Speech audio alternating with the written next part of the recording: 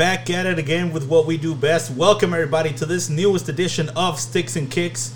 Right here, the man in front of me, the man, the myth, the legend, the kitty cat lover Panthers.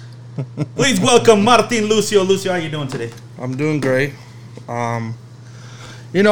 Just doing all we can to be excited about all the sports that are going on right now, especially because it's happening. Everything's coming back, hopefully sooner than later. I mean, I can't wait to get everything started and actually start watching some of the teams I particularly care for more about, So I'm excited. And how exciting is it that now we can stop saying things like it'll come back in the future, in the near future. Like we have dates. We do. There have been dates set. Like, granted, they're preliminary. They can still change. Yeah.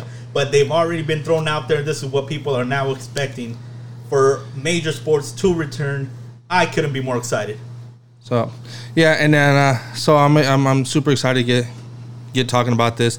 And if you guys haven't noticed, we are missing one of our co-hosts. Unfortunately, had to deal with some very presidents with family matters, and that's very important. And it's something we won't discuss until he gets back. If he wants to discuss it, he can. If not, then you'll never know, I guess. Other than that. Yeah, definitely. Just a quick shout out to him and Kenny, buddy. You're in our prayers. You're in our thoughts, and hopefully you'll get back to us soon. Take care of you and your family, bro. All right, so let's get to it. I right away just want to talk about everything that's been going on, at least with the Coyotes. First, we're gonna go with the recent news, obviously about the new CEO and president of the Coyotes, Javier Gutierrez. Sorry, I can say this name the way it's supposed to, but he's our first Hispanic or Latino president in the NHL and CEO in the NHL. Just like, Morello was our first owner. Yep. So it's very exciting to see what they're going to do, how this is going to move forward with them. We also did get a new CFO, Lowell Height. We practiced this for about 10 minutes. I have no idea. We probably said it wrong. The person that would probably know how to say it correctly is Kenny. Yeah, we're very sorry, sir. And you're welcome anytime on Sticks and Kicks to teach us how to say your name. So, I mean, the good thing about this CFO, though, is if he's had 20 years of experience in pro sports and entertainment. He was in Sunrise Sports and Entertainment, which was a parent company to the Florida Panthers in the NHL. He spent 5 years in the NFL and 8 years in the NHL, so we're more than glad to have him around and see how we can push forward with him and see all the good things he brings to the table. So yeah, and like you said, 5 years in the NFL, 8 in the NHL, and that's as director of finance. So this man knows his stuff. He knows what he's doing coming into the Coyotes. I'm sure he's going to help out a lot. And getting back to Javier Gutierrez, the news came out pretty much the day after we recorded, so yeah, we weren't able to break that news any break earlier. The news. Do we ever break any news, though? Really? We break cans and bottles. Yeah, that's true. But yeah, him coming on board, it's just like the pieces are coming together for Alex Morello. We knew when he bought the team, everyone thought that he was going to bring in his own people. He obviously let the people that were there already, try to do their thing for a year, see what they can come up with, see what they can, how they can manage the team under Morello. Obviously, things weren't done as well as he might have hoped or as other people might have hoped. So now he's bringing in his people. That was what was expected. When you buy a team, you're going to clear house and you're going to bring in your own people. He's known Javier Gutierrez for over 10 years. He's had a personal relationship with him. And another guy that really knows the stuff is Javier Gutierrez in getting stuff done financially, finding money when he needs a new project. That's good. And all of that just gets me thinking, new arena. We've been talking about it for years, both on and off air, before this show even started. Ever since the first couple of years in Glendale, people have been talking about getting them out of Glendale. Well, the thing is, I think, to be honest, Glendale was just a terrible choice, but it was the new upcoming thing. Yeah. So it was new, and then the Coyotes signed a contract with the city of Glendale to play there, and they built the stadium, the arena. And honestly, I think it was like the worst decision they could have made for one of two reasons. number one, it's insanely far and out of the way, and that's even for people that live on the west side. That's for people like on the east side of downtown Phoenix. Yes, so that too is completely out of the way. But then the second point, this is going to be maybe a controversial point, or maybe it might not be a popular opinion, but the majority of the people that go to the hockey games don't live on the west side of Phoenix. They live on the East Valley, in the East Valley, the east side. And yes, not everybody does, but a big majority of them do. So moving the arena to a more central location, or even a little bit more east of downtown, would be fantastic. And it's also because you people got to understand that when you have games that are coming up on Mondays, Wednesdays, Fridays, and they're at 7, I get off of work at 6, and I have to rush downtown to the west side all the way to Glendale to try to get, to at least watch the second and third periods. Because if I don't, I missed the first period. I just missed the whole thing. Basically, by the time I get there, it's almost completely over, and then to find parking and all that stuff, it's a pain, because rush hour is such a big thing still going on, and you have to pass through all that stuff. And people's like, oh, take the 202. Well, it doesn't matter if you take the 202, because I'd be going out of the way to get to the 202 north or south, driving all the way around, getting off on 59th, which wouldn't make a difference because now I've just lost. I would have backtracked. So moving it to the East Valley or to downtown Phoenix, or even in Scottsdale area, would be a much better move, in my opinion. Yeah, for those that follow that new 202 that they made, that helps people like in Chandler and Gilbert, people that are coming from that side of town, avoid all the Tempe and Mesa traffic to get on. Mm-hmm. So that 202 helps them, and yes, they do avoid that tunnel. But like you said, once you get on 59th, 71st, all those, it's pretty much traffic jam getting all the way to the other side. So it helps those people out. It doesn't help out too many people like us. We still got to fight the traffic to get there. Mm-hmm. If it were to move downtown, I mean, that's just dream come true for me. That's where I live, so I'm pretty much good with that. It would be nice downtown, because there's still a lot of things downtown. They're building a lot of new stuff, new bars, new places to do things. So I think it would be really nice. I don't know if they will, though. Thinking because downtown, I don't know where they would put it. But then again, I don't know enough about downtown to know where they would put a new arena. If I'm thinking anywhere, I'm thinking close to the Phoenix Rising Stadium, somewhere around that line, Tempe, Gilbert, Mesa area, kind of close by. I think would probably be the best option. But that's all talk until we get something solidified there. Yeah, the closest thing would be Tempe Marketplace to the Phoenix, to where the Phoenix Rising Stadium is right now, Casino Arizona Field. The thing is that where you're gonna put your parking, that's the thing. Like, I mean, when you're in that area, you build up, or you build up, or you build down. And to be fair, it probably won't even be put there because of the new stuff that's being built there. That project, I forgot what it was called, that got approved to be built in that area. The Akin or something like that. Akachin? No, it's not the Akachin. It was something else. It was a project that was being built in that area. So, because we all know that Phoenix Rising is not going to be playing there next year. This was the last year before they moved, which we're going to see where we're going to move to. But yeah, because they're building something there. So we'll see what they build. But honestly, I do think that that's going to be the best place around there, because it's not only close to Tempe Marketplace, it's also close to Mesa Riverview, and it's also close to Old Town Scottsdale, close enough. So somewhere around that area would probably be a very beneficial area for everybody. It's close to the casino. So it's like building these things will bring things to this area a lot more. Yeah, if they go more towards the Scottsdale area where the casino is, mm-hmm. where the Topgolf is over there, they got a lot more cause Mesa Riverview, what's really in Mesa Riverview? I mean, not a lot, but there's a few stores, but there's stores. No hangout place. Like, you can't go to Tempe Marketplace is kind of where it's at, where we're in that area with the Phoenix Rising. But even so, I mean, there's, you can't tailgate or anything there anyways, because it's if they build something like permanently, yes, you'll be able to tailgate, because it'll be that would be under the Coyote stuff, but you won't have to, because if they build the arena, they're going to build parking and they're going to build stuff to be around it. So all right, one more thought before we leave off on this. There's also an idea that could be brought up. They were talking about it when the Phoenix Suns were negotiating about either renovating their arena or getting a new one. One of the things that was thrown out there was part of the Phoenix Convention Center that doesn't get used too often. That would be demolished. That's across the street. The Civic Center? Yeah. Yeah. So like, you know how it's two buildings connected by a big bridge? How part of that would be demolished and used. Where we had area. Thespian Conference at? The what? Where Thespian Conference was at? Yes. Okay. But like you said, that was only used for half of the center. And most things use half. There's big things, obviously. Like Comic-Con uses everything. Well, Comic-Con doesn't use that area. They use the one on the other side where the light rail goes through. They use both. That's No, my they point. don't. Trust me, I've been to Comic-Con. Have you been to Comic-Con? Yes. When?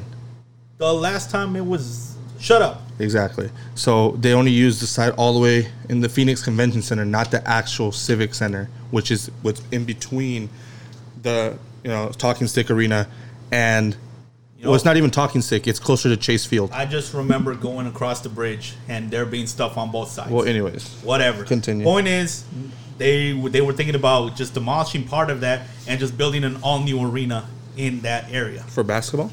Or for basketball. And obviously that fell through, and the Phoenix Suns ended up renovating right now. Project 201? That is called. Sure. Their renovations, and I just can't wait for those renovations to be done. It looks amazing. Well, the renders look amazing. The videos that they're doing, and every Thursday they upload a new video or the progress that is being done inside. To be fair, I haven't been following that. The Talking Stick Arena is very old. It's been around for such a long time. Not as Talking Stick, but the arena itself has been around for such a long time. And they do need some new renovations. They'll probably need a bigger scoreboard. They'll probably need stuff like that. Oh, everything. New seating and stuff like that. So it'll be nice to see what they do. Yeah. It'll also be nice to get a new stadium for the new arena for the Coyotes, because it will be nice to get a new everything. Even though they just added a bigger jumbotron to the already existing arena for the Coyotes in Gila River. So we'll see what happens. But other than that, there's not really much to talk about on the whole moving part, because we don't have any set dates or any confirmations or anything either. So, but we do have is for the Coyotes at least, is that one of the staff members, and we don't know who it is because they don't say, tested positive for the COVID-19, but it's asymptomatic. He was just told to stay at home and not really do much. So, what do you think? We don't know who the person is, and it's one of those things that could have derailed this entire thing, because we're all of us talking about getting back to normal, getting sports back, getting all these things back on track. There's always that lingering down. What if, what if, and if, and kind of the what if happened. It didn't happen to a player, so it happened to a staffer. We don't know if it's part of the training staff. We don't know if it's part of just the front office, or like someone who just cleans around the arena. Who knows who it is? But they did assure the public that person that tested positive, everyone who came in contact with them has been notified and recommended for testing. No one's really hitting the panic button, so I'm assuming that it's not someone on the main squad that sees the players every day that might have exposed a larger population. Yeah. So I'm pretty sure, knock on wood, that they have everything under control, because that is the last thing we need. When we're so close to everything to just come apart right now at this moment. But you know what? Thankfully, it was caught. It's caught early. The person is I don't know if healthy is the right word, but I mean they're okay right now because everyone seems to be checked out finally. I mean, we had to do check out. We've been since June 8th. They've been on a limited time for training, working out and stuff like that. And we know that on July 10th they will be getting back into actual training camp. So that's exciting to see. Hopefully everything stays well. I mean, getting back on the ice and playing well together and hard together, and actually getting ready for the playoffs, or the pre-playoffs, I guess you could say. The play-ins? The play-ins, I guess. What was what Kenny said, the play-in. Yeah. So, I mean, that'd be very nice to see. And to see that everyone's healthy and stays the same. And, hopefully that staff member, like we said, we don't know who he is, Hopefully he does well and he recovers, even though he is asymptomatic. Hopefully it stays that way, and him and his family and anybody who comes in contact with him stays safe. So I do actually want to bring something up about Connor Garland. So I don't know if you know, but Connor Garland got nominated for the Masterton Trophy. Oh, I saw that, but I don't know what it is. So what is the trophy? It's what best exemplifies the qualities of perseverance, sportsmanship, and dedication to ice hockey.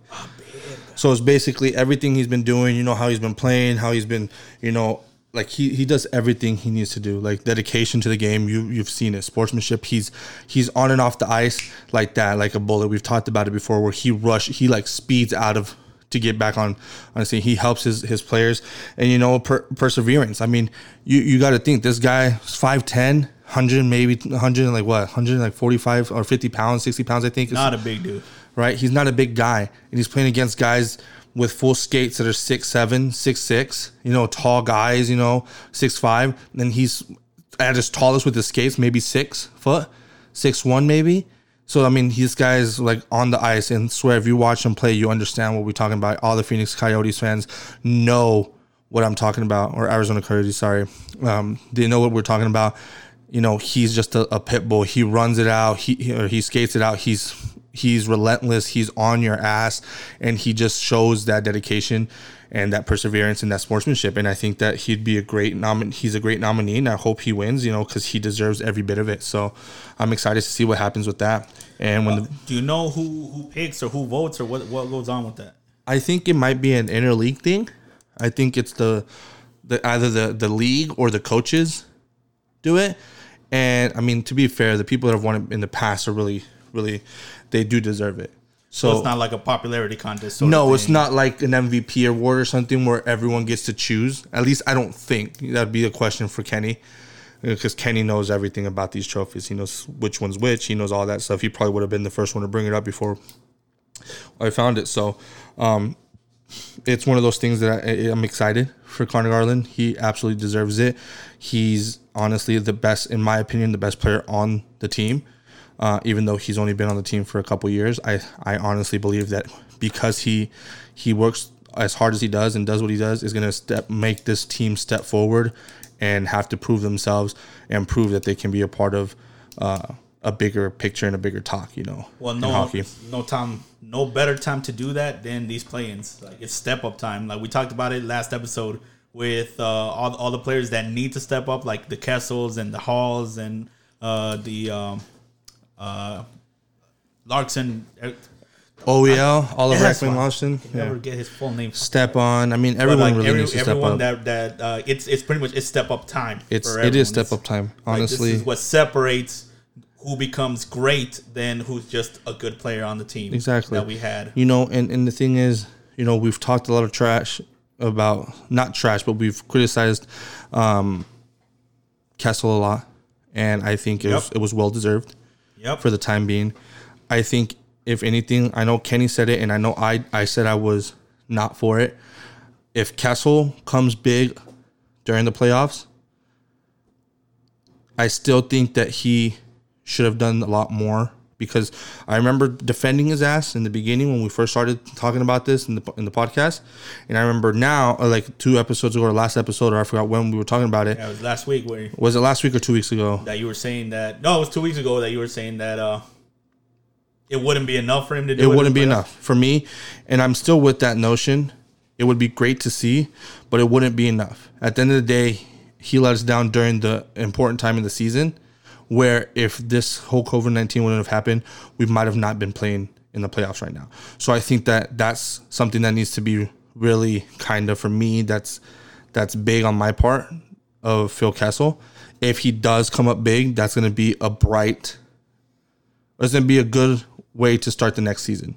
He's still on for one more year, right? We got for 2 years. So it's a good start for next season, seeing that if he plays hard and he does well in the playoffs, and he's scoring, he's contributing a lot more than he did, and playing like his ass dependent on it, then I would be a little bit more excited to see him next year during the season. Taylor Hall, he's done well. Even when he got here, he's a 50-point player, so he's doing well. Taylor Hall also still needs to step up, because at the same time when he he's contributed and he's done well, but we only got to see him for a handful of games, maybe like 10 games before this whole thing happened, maybe 15 or like 12. We got a good chunk, but not enough to be like, hey, what is he really doing? So I really want to see how he does during the playoffs, especially because it's one of those things that the playoffs determine whether he's going to stay or not. Yeah, and we want to hear from you guys too. So let us know in the comments. Let us know on Twitter, Facebook. We're on Twitter, Sticks Kicks 1. You guys can give us your opinion, and Facebook, Sticks and Kicks, and Instagram, sticks.kicks. Let us know what you guys think. If Phil Kessel does enough in the playoffs, will it be enough to salvage a season, or is it just like too late for him for this season to what's the word? Salvage himself. What's the redeem? Redeem himself. If it's for redeem himself, that if that's enough, I'm saying if he comes up big and lead us to a good playoff run, maybe even to the Stanley Cup, whatever. I think that's enough to redeem himself. I think it's enough to redeem anybody if they are the leader behind all that. So prove me wrong, prove me right. Let's see. I'd like to hear from your comments. Last thing I do have on here on the Coyotes is their impending punishment for everything that they're doing. While Alex Morello was giving his press conference, I believe it was the one with Xavier Gutierrez, and I don't have it in front of me. I had it in front of me earlier this week.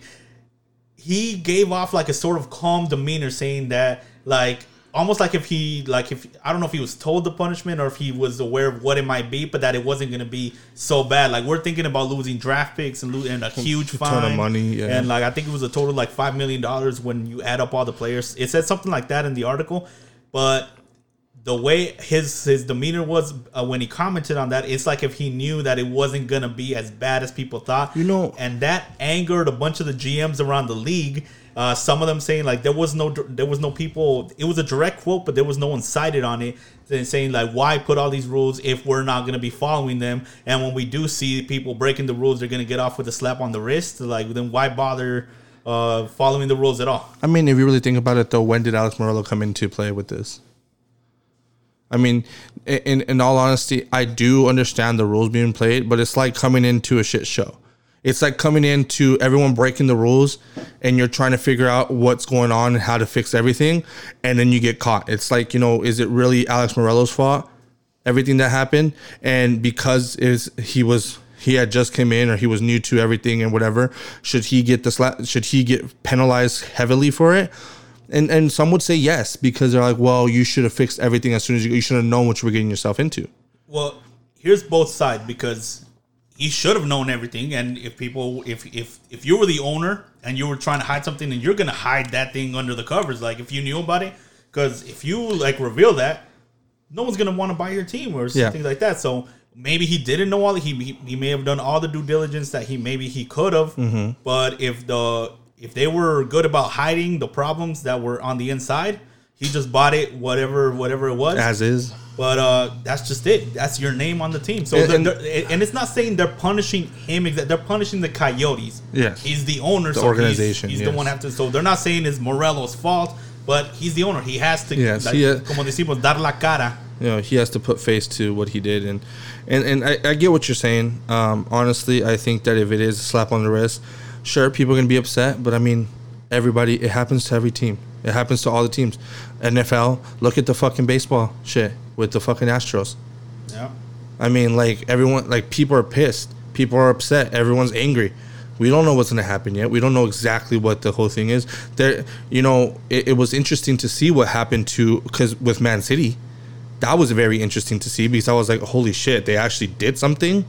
And it's like you said, Barcelona's done it before under.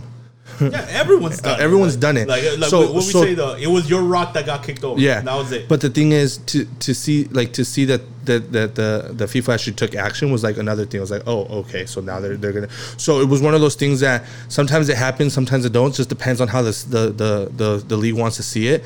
I mean, it's like with the NFL, Bill Belichick, and all that stuff with everything that happens. How in trouble did they get? When other teams have done it and they gotten caught, how in trouble do they really get? It's just one of those things that it happens. And yes, the league might be upset about it because they probably know or understand that the Coyotes are going to be a future team to be to be reckoned with, and they want to see draft picks lost. They want to see them get fined so they don't have enough money and stuff like that, because there's salary caps in American sports, so the salary cap plays a big part about who you're getting, stuff like that. Prospects show how well your team's going to do in the future. So I think that teams are upset, and I just want to see what happens. If he's calm about it, I'm going to be calm about it, because he seems like a good leader. He seems like he has a good head on his shoulders, and coming in with Lowell. He probably understands that, hey, you know what? Sure, we might get fined or whatever, but we're going to be making money this way, or we're going to be able to bring money this way. Javier probably is thinking the same thing. He's probably saying that, you know what? Let's turn this around. Let's not let this drag us down. Let's push forward and continue going and see what we can salvage out of the situation. So that's my 2 cents, I guess. Yeah, that. And you know what? It's completely valid, because really there's not much else you could do. He's like, all right, Alex is new here. Javier's new here. This guy, Lowell, he's new here. So, fuck it. Let's see what they do next year. And just pick up the pieces. No sense of crying over it. Like, you're not going to win anything. You're just crying over it. We'll see what happens with that. The last thing I will say about the subject is I'm glad when leagues take action on things like this if they're consistent. So this whole thing with Man City. It's inconsistent. No, I'm not even going to say that's inconsistent, because there's a lot of rumors that come out, but once they had hard evidence and actually took them to trial, they're like, okay, you cannot deny this, and we're gonna punish you for it. All right, that's cool, because everything else with every other team, there's been rumors, there's been this and that, whatever. Even with Barca and but stuff like that. but there's never been anything tangible that you can grab. So I'm looking forward to next time. Because I'm not going to say when it happens, because these teams are fucking... They're millionaires. They're billion-dollar corporations that make money, and they're not just going to stop doing something that's worked for them for decades. Yeah, they're going to hire better people for it. They're going to be more sneaky about it, but if your rock gets turned over... So, yeah, that's what I'm interested in. Let's see what you see here, because if the second time is just a slap on the wrist for someone else, and I don't even care if it's Barca, Madrid, if it's Inter, if it's Milan, if whoever Bayern... If that gets a slap in the wrist after you've already doled out this huge punishment, then that's when shit's going to hit the fan. But if, day one, they got, okay, you're going to be also banned for 2 years and everything, you know what? Good. They're keeping consistent. Same, and that's across all leagues. That's across soccer, football, hockey, everything. I think consistency is key. I think you have to be able to actually deal the punishment that's deserved, whether or not you're afraid of repercussions or not. I think that way it shows...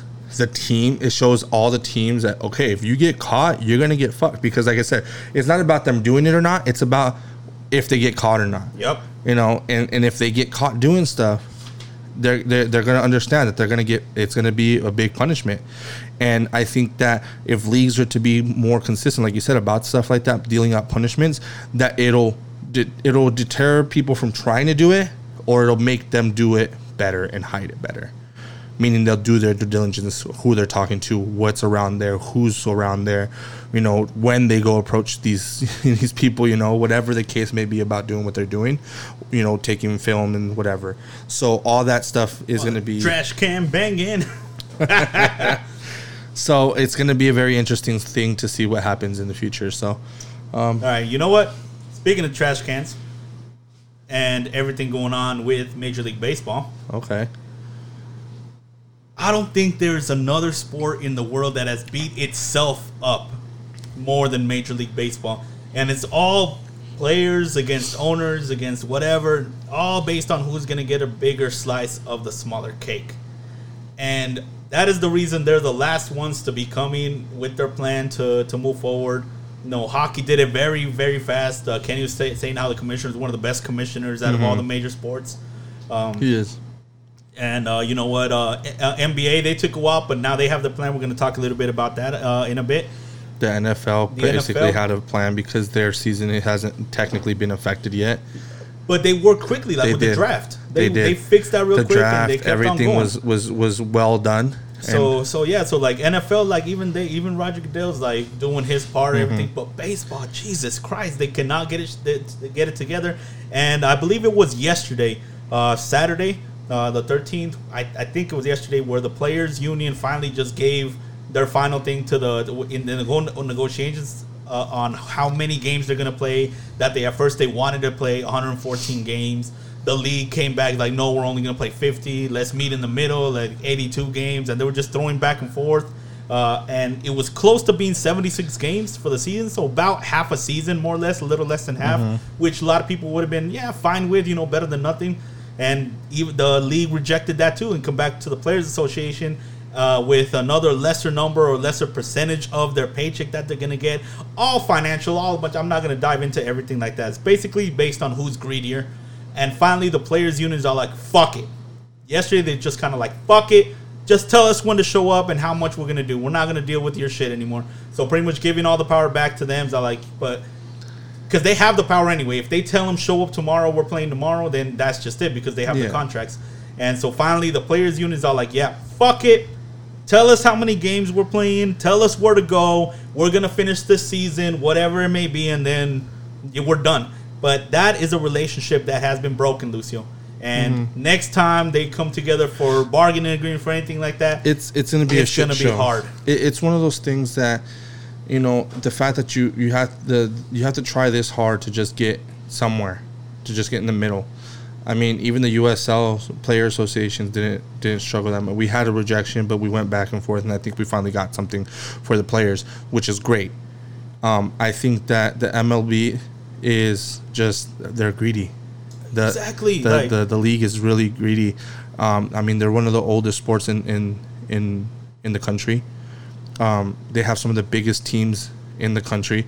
I mean, you're talking about the Red Sox, you're talking about the Yankees, you're talking about the Dodgers, the Detroit. You have these huge multi-million-dollar teams that make so much money. And the league makes so much money off of these, not just these teams, but all the teams in general. Even the small market teams. Even the small market teams. They're making so much money, and they just don't want to lose money, especially right now because this whole COVID-19 thing kind of takes money away from them, meaning that they're playing more games. They're going to have to give up some of their profit that they didn't get, that they're not going to be able to get. And I think they just don't want to do that. That's why they're doing all these things. Now, I don't know how these contract works. I don't know how the MLB works. But my thing is, I think the players are just fed up with dealing with this. They just want to play. And I think the players just want to play, and they want to get down to it. And they just want to they want to do what they love to do. And I think the players finally says, you know what, fuck it. I don't care if I don't get paid this much. Let's just start playing. I just want to play. Yeah, just to put all this behind Which sucks.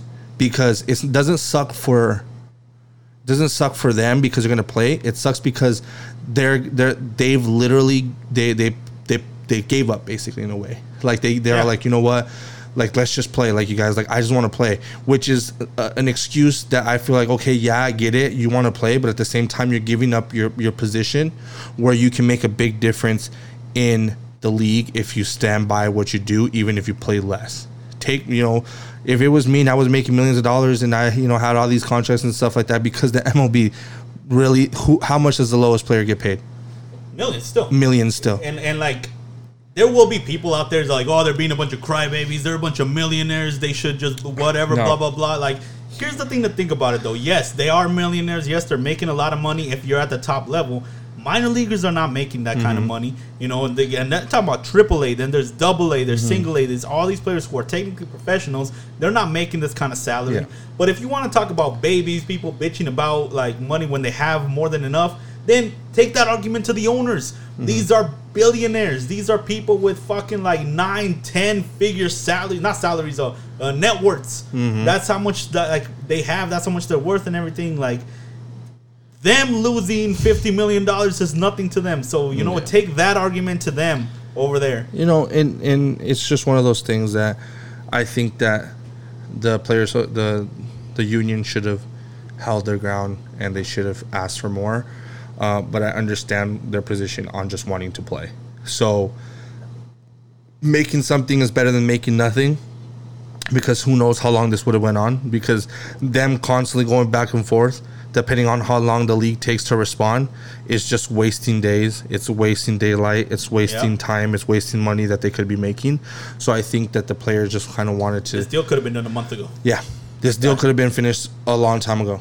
And it's one of those things that because how I feel like baseball is actually the greediest sport in all of Probably. of the United States. Probably. And it's because you also got to think about it. How many games do they fucking play? They play 164 games or 62? 62.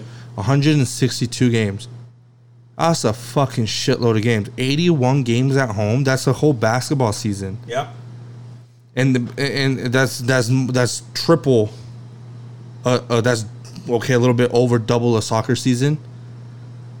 You know, it's like 5 times a football season. It's like, oh yeah, they make so much money, and they can't just give in to a little bit more games so that they can give the players. It's just one of those things that I think baseball is the greediest sport in all of the United States. Yeah, that's fair.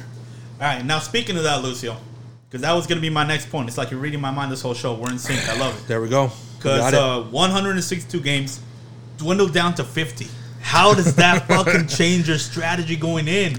Like, and I was listening to sports radio this week, and they were talking a lot about this, how it would be for 50 games, and I personally am very curious about it because I like that there's going to be no relax period. Because they talk about like the season, the first 50, 60 games, and let's get our groove. Let's see what we're doing. If we start out bad, there's time in the future to make up games. And no one is relaxed. If you lose a game, fuck it, we'll get it tomorrow. You could go on in baseball. You can go on a like 6, 7, 8 game losing 10, streak. 15 and game like, losing streak. okay, we'll be back later. And like we'll come back and that same fucking team's in the playoffs like 4 months later. Absolutely. But it's just because they have so much of a net below them. Like there's so much room for error. But now with 50 games, now every fucking game counts. I think that this is gonna really expose those good players. It's also gonna be. I feel like what's gonna happen with a lot of the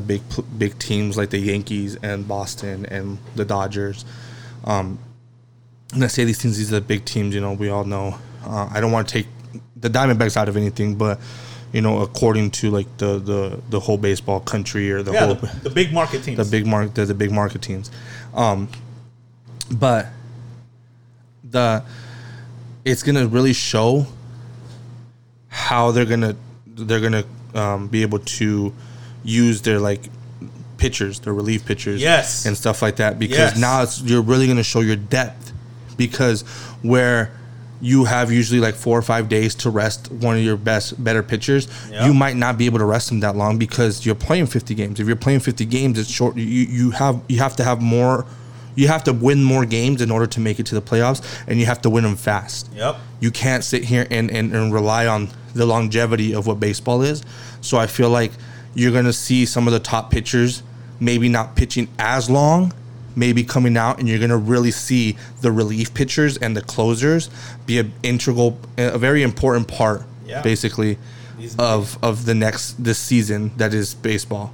These managers are going to start playing chess with these pitchers. Like, they're going to have to pick their moves very carefully. And I think that this is what's going to really show depth for the teams, whether it be, you know, the Yankees, the Dodgers, the Diamondbacks, you know, Boston, you know, all the teams, the Detroit, you know, Texas, you know, every team that plays, you know, obviously, but is going to really show depth and really show what kind of pitchers you have and which ones are willing to step up. And the recovery time of your trainers and having them be able to like, all right, we're going to do some extra things. The players because there's a lot of things you can do extra to help your players recover faster. Now, you still have to be careful and make sure that if your player needs maybe an extra day, you might have to take that into consideration. But like, all right, let's give this person the try. Let's give him an extra day.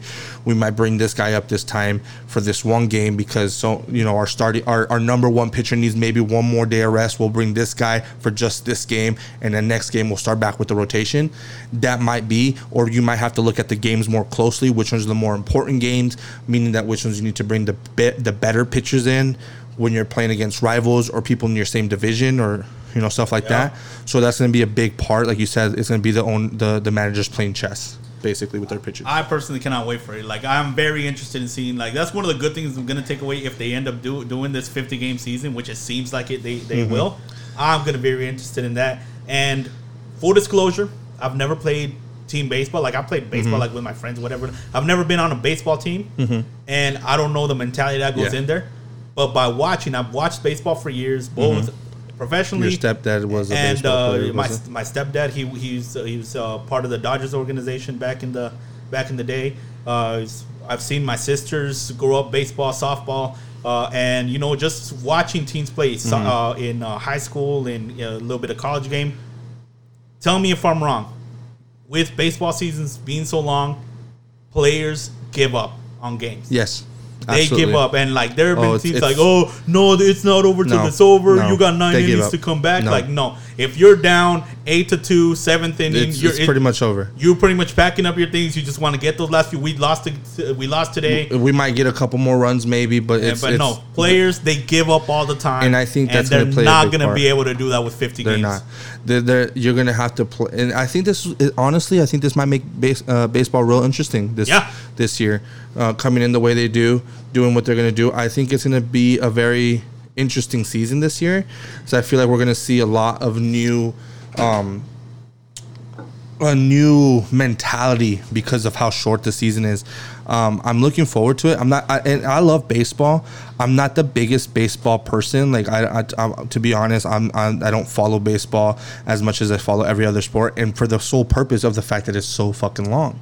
There's so many games going on all the time that sometimes it's like, oh fuck, I'll just watch it next time, or I'll just you miss a game, whatever. Exactly, you miss a game, but now the season being shorter, I might be paying a little bit more attention because the games are going to matter more in this type of season, a shorter season. Yeah. So we'll see what happens with this season. I'm looking forward to it. I'm actually very excited to see. And if you guys don't know already, I'm a big Yankees fan. So I'm a big Yankees fan. So for those who don't really care, about the Yankees supposed to come this year? Huh? I think the Yankees was it their turn? I know they come like every 3 years. No. The next year. Next year? Oh, okay. Next year will be when they come back, because they came 2 years ago. Remember, we went to the game. Yeah. So they're gonna come back next year. Is that what we? That's when you almost got us killed. I did not, bro. You're so lucky nobody came up and told you nothing. This guy was sitting there talking some mad shit. I was speaking truth. Mad shit. No, he was speaking ignorance, but he was just, and it was funny, but at the same time I feared for his life. And I also feared for mine, because even though being a Yankee fan, he was talking shit to Yankee fans, I still have to defend my boy. So it's like one of those things that's like, but what did I say that wasn't true? It doesn't matter about what you said was true or not. You're offending people. Oh, wow. Because you lost the World Series. No, you weren't just saying that. Oh, the thing about the money? Yes. But anyways, it's going to be interesting to see this season. So I don't know what else you got to say about that, but for me, that's pretty much, I'm looking forward to baseball season. I'm looking forward to all sports, major sports, even basketball. I'm not gonna lie. I watched horse racing this morning, and I'll tell you, as someone that doesn't follow horse racing, I had the time of my life reading off the names of horses. I'm gonna tell you something. Okay, so before we continue horse racing, just talking about racing in general, due through all that's going on right now with the whole protesting and Black Lives Matter movements and everything, the NASCAR actually banned the Confederate flag. Yep. At races, so there will no longer be a Confederate flag in racing, in NASCAR racing. So one of my buddies asked me about it, and I was like, you know what, I agree. I feel like it should have been done a long time ago. Should the flag be banned completely? I mean, it's from all sports. They probably is. I feel like I've never seen it in any other sport except for NASCAR. So I'm glad it got taken away.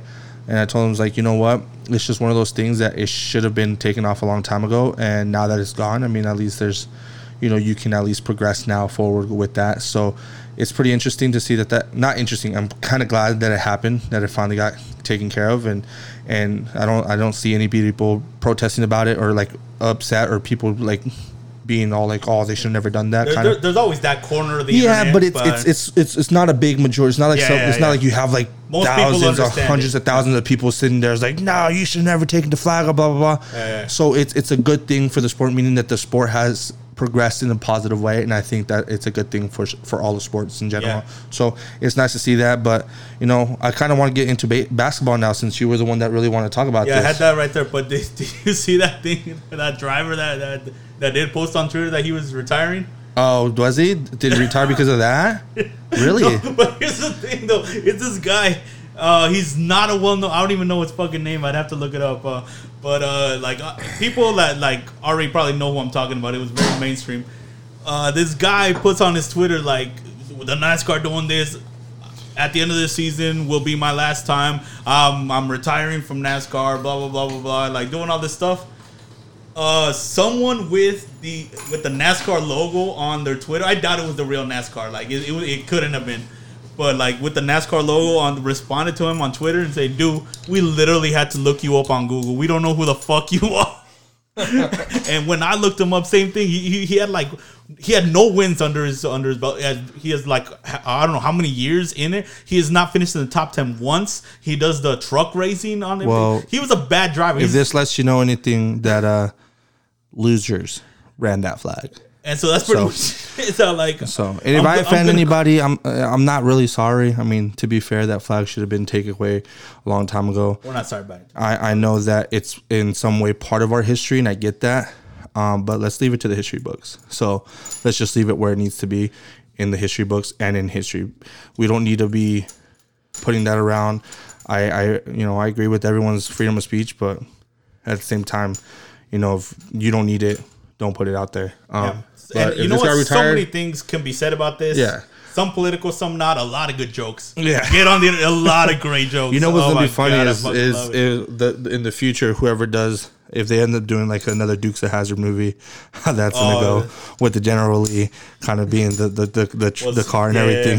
So it'd be very interesting to see. I am gonna move on to the last few minutes. But my favorite meme that came out of that guy that I was talking about was that scene in Endgame where it's all like, "You took everything from me," and like they put his face on Scarlet Witch, and then it's Thanos with the NASCAR logo on his. I don't even know who you are.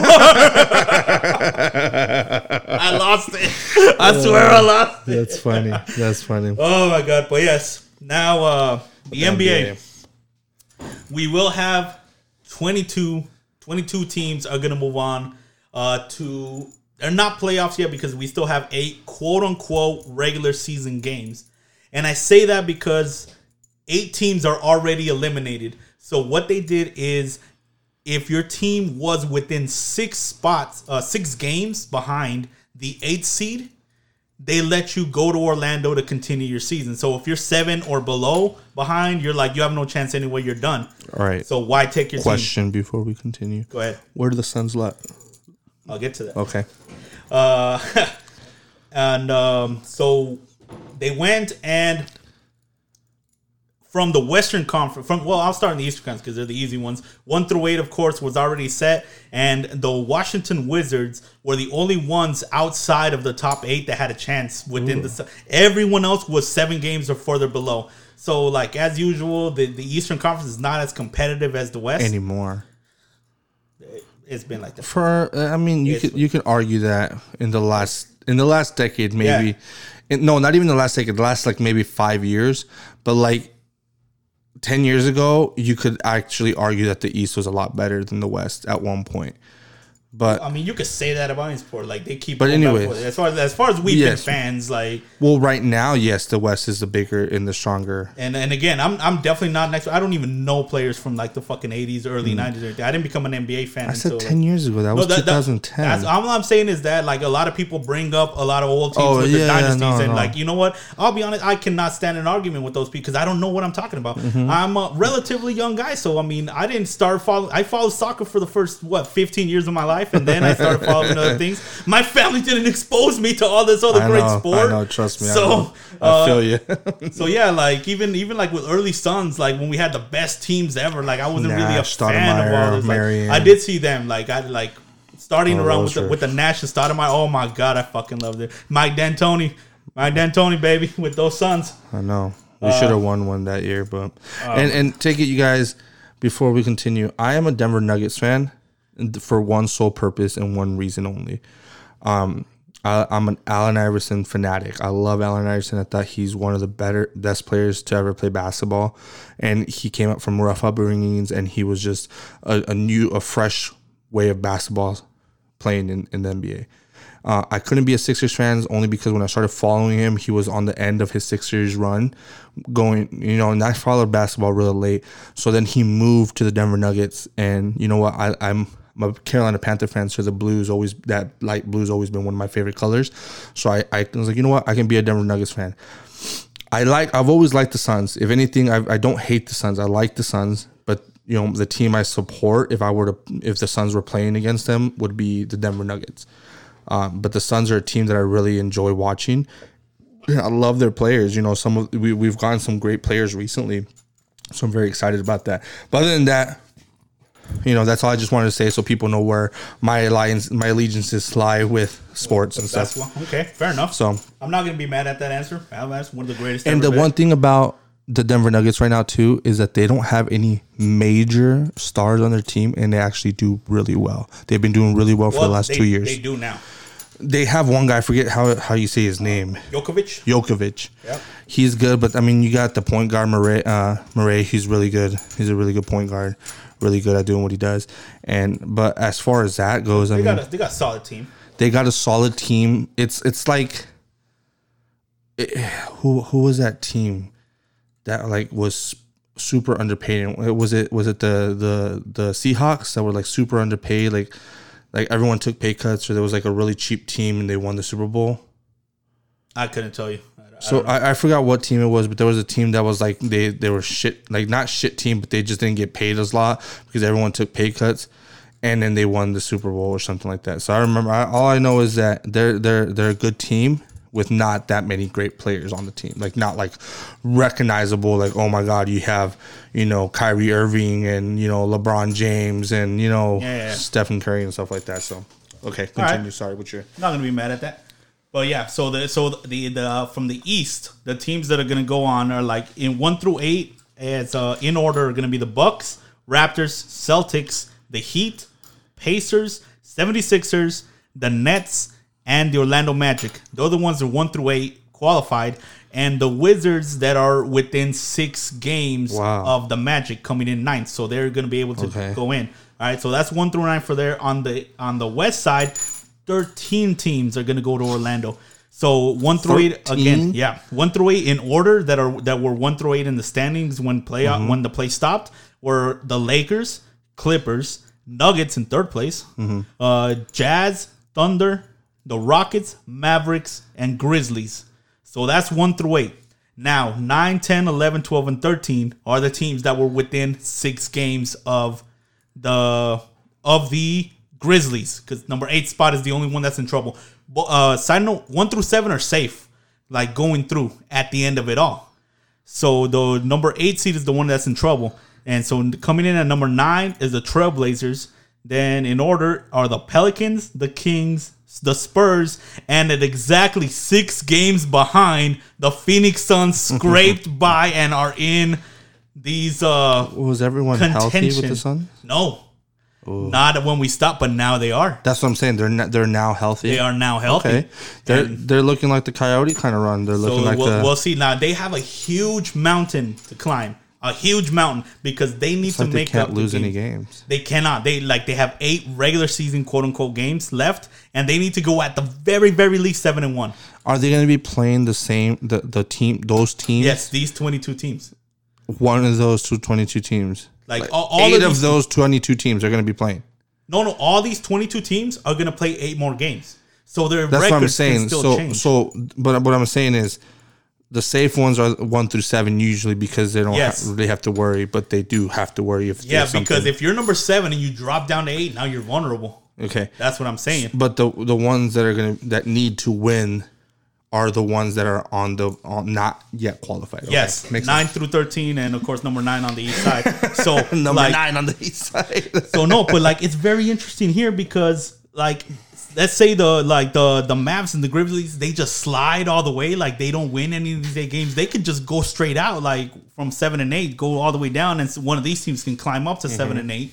And now after these 8 games are done, so whatever, if the Suns by some miracle go 8-0 and they win, they get to the number 8 spot, and so they're gonna do a mini playoff with 8 and 9 Okay. 8 and 9 seed are going to do a mini playoff to decide who's going to get that 8 seed into playoffs. So you can make it to 9th and potentially still make it to 8th. Yes. Okay. So if you're 9th, So you're striving for 9th in the sense of 9th if you're within 4 games of 8. Okay. That's the final rule.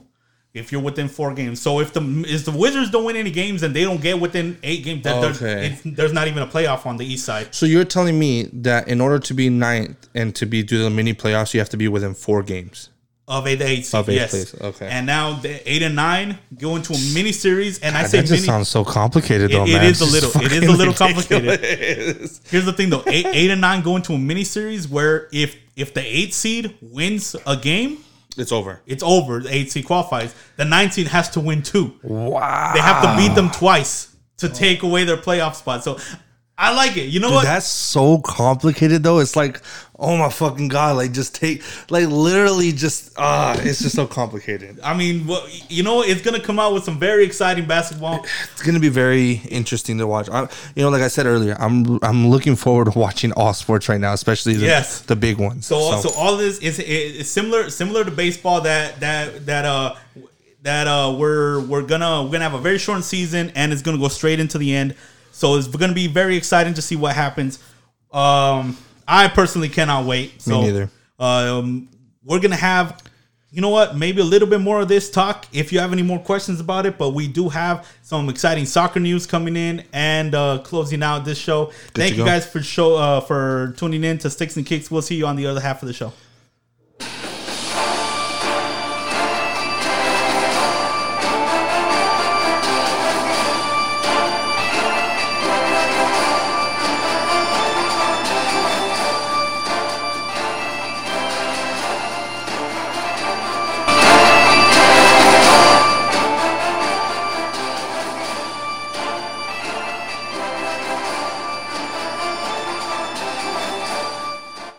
All right, we are back with the second half of Sticks and Kicks. A little bit of technical maneuvering here. This whole fucking technology thing. I don't know.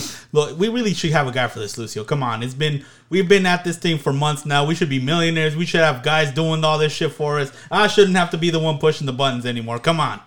I mean, we could get someone to do it, but who would it be? I mean, we should be able to hire like this, like Harvard guys or who are the smartest people on earth.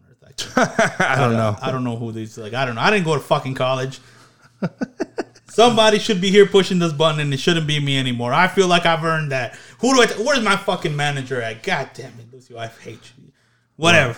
Well, I mean, we should just have one of the people you work for do it for us because you do it for them. And by you people, I mean Xenia. I don't even know if she knows how to use this. I don't think we can. No. Trust me, they do, and I don't think we could afford it. So let's just not even bring that. Like, you can't even afford your own wife to do it. Yeah, like really, dude. Like I cannot. Like it ain't no joke how much they fucking charge for their services. So wow.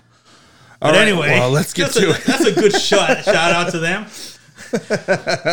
No, I'm sure they would, and like, you know what? Thank you to them for like pretty much this is our podcast is made possible thanks to them and the Fuerte Network for letting us get onto this. Like, obviously, we got all of this technology for us to pretty much learn to work with, but none of this is pretty much we have a tape deck here. If not for their network, we cannot reach you guys and we cannot reach everyone. So thank you to the Fuerte Network and everyone helps us do what we do. We do best, which pretty much talk sports, drink beer, and talk shit. So, all right, that's what we do. And so, speaking of that, let's just get right into it. Although, you know what, I do want to bring up something before we do get back into our soccer portion here. Okay, is that I had to make this also like 30-minute drive over here with no air conditioning in this Arizona sun, and I absolutely hate it. I have not fixed it because I'm currently in the market for a new car. So that's something that I'm looking at right now. I'm looking at an SUV, be able to get all of our equipment in there, be comfortable and everything. And something that I hope you take into account, Lucio, is that every car that I test drive, I personally take a seat in every one, and I'm like, you know what? Let's see if Lucio's big ass could fit in here. Freaking big ass legs. I'm okay with that because Danny knows I'm a bigger guy, taller, you know, and just my legs are lengthy. Tree trunk legs over here. So he sits in the back seat just to see if I will fit comfortably in the back seat. He'll you know, he does things to see if I would fit. He'll roll the seat back in the front and see how much space there is, which is nice of him, even though I would probably be mostly sitting actually in the front or either driving. Yeah. Especially the road games, you know, for Phoenix Rising. And we learned that when we took the last trip that we took to Vegas. And you know what? I'm just going to go ahead head down this rabbit hole. So a few years ago, we took, I think, my bachelor party? Or bachelor party. My bachelor party, a group of us, I think it was like 5 of us that we went up to, we took a drive up to Vegas, from Phoenix to Vegas, what is it, 4.5 hours? Yeah. 5 hours? But, it was 5 hours because we had to actually take the Hoover Dam at that time. Yeah. So we went over there, but like somebody over here threw the biggest bitch fit because he wasn't the one that was driving. Who, Ed? No, Ed was the one driving. This guy over here is in front of me in the table. We could not cheer his ass up because he wasn't behind the driver's seat. He was sitting next to me in the back seat, and he was just completely like with his mopey face on. I was not. I should be the one driving. I know how to get there and everything. Like we didn't have fucking GPS at the time. Dude was so fucking mad like throughout the whole thing. It wasn't that it was just because I like at that time. He was so mad he only ate 3 burgers on the road. He couldn't get his original 5 that he was like. That's how mad he was. No, it was just it was the fact that at that time my knee was still it was bothering me a lot. So like sitting in the back without having leg room was it was kind of painful. If you notice when we were driving, there was times where I would like kind of stretch my leg, like I would just kind of sit up and push my leg back. But besides the point, the point is that now he's searching for a car and he's gonna try to find a car. Not to accommodate me, but he thinks of me when he's getting his car, which is nice. Because the car I'm getting next, I'm not going to be thinking of anyone but myself. And you know what? To be honest, he probably will be driving on road trips because, you know, I don't care about driving or not. You know, it's whatever. I like to drive, so. He likes to drive. I don't care about driving, so it just works out. But God forbid you ever take this motherfucker on a road trip and he's not driving. Oh my goodness, he turns into such a diva. You can ask Rob. Such a fucking You can ask Rob. diva. I sat in the passenger seat. But still, you're in the front. You're in the front. And how did you get I was the first one there, so I got to choose. I will ask Rob, how did he get to the front seat? Was he bitching about it? No, I was like, I called shotgun. I called dibs. You were such a fucking diva. Oh my God. I was, you know what? I learned it from Total Divas. So, all right, let's get to the soccer thing because it's just we're sitting here. We're just sitting here talking about Total Divas usually sit in the back seat. So. I love that show. Fuck you. I like that show too. Getting right back to it. Lucio, let's just get right to our favorite team right here. We have a date for return. July 11th is the date that they tentatively put. That is what we're going to come back. Phoenix Rising Soccer coming back to the Valley. July 11th is when we start training, right? Or is that when the games? The games is when it's okay. Like, we're already training. We're the first team back in Arizona. We've been training for a couple weeks now. So July 11th is when we come back. Our first match back is going to be against Real Monarchs, and fuck them because of how they did us dirty. Last year in the playoffs, they used ringers. Again, I don't like it, but I'm not going to say they didn't break the rules. They didn't break the rules, but fuck them. They used what they had. You know, they used. This is what bothers me about two teams. This will bother me so much about two teams. If a two-team makes it because the MLS ends before their playoffs ends before our playoffs ends, so when they're done with their playoffs, they can literally throw some of their top guys or some better players down to the second squad, to the two teams, to play in the playoffs, to make them more desirable, which is fine, but at the same time, it's fucking shitty for this is why I don't agree with that two teams should play anymore with in the championship. They should play in the one. They should play in League One because League One is where it's, you know, you don't have so much in its development teams. I think that they should take out the 2 teams, even LA too, even Los Angeles Galaxy, which they suck anyways. But even them, they should be taken out and replaced with another team moving forward. And we're getting more teams. I mean, San Diego. You know, speaking of LA too, they brought down the ringer to when we went to face them in Los Angeles. I know. And that was the best comeback I've ever seen. It was fantastic. And they couldn't beat us even with their stupid ass. That was regular season. That's not even playoffs. It happens all the time. It happens all the time. But the thing with the playoffs is that they were to bring down more seasoned MLS veterans to play. But fuck them. But anyways, we're playing them back. It's going to be our first game back after missing basically half the season. We've already missed 18 games, and we only have 15 games left with only 1 game played. You know, so it's pretty shitty that we're going to have. That's how we're doing it, how it's getting back. But, I mean, we got 15 games left, so 16 games. Well, that's assuming that we don't make up any of these games, because I still feel like we can make up at the very least half of the games that were missed. My big thing is, yes, we can, and I think we'll probably be a stronger team to do it because we have such depth in our team. Like I said in the previous podcast, that we have more depth than a lot of other teams. We have a lot more depth. We basically can have a second squad on the pitch, and we'll still be good. I mean, I totally believe in Dick. You know, Dick is he's a cock block, so he ain't gonna be letting nothing go in. You know, so it's pretty good. I mean, we have basically a whole second squad that is more than decent. You know, we can sub in any one of our players, and I'll feel okay, except for Ledbetter.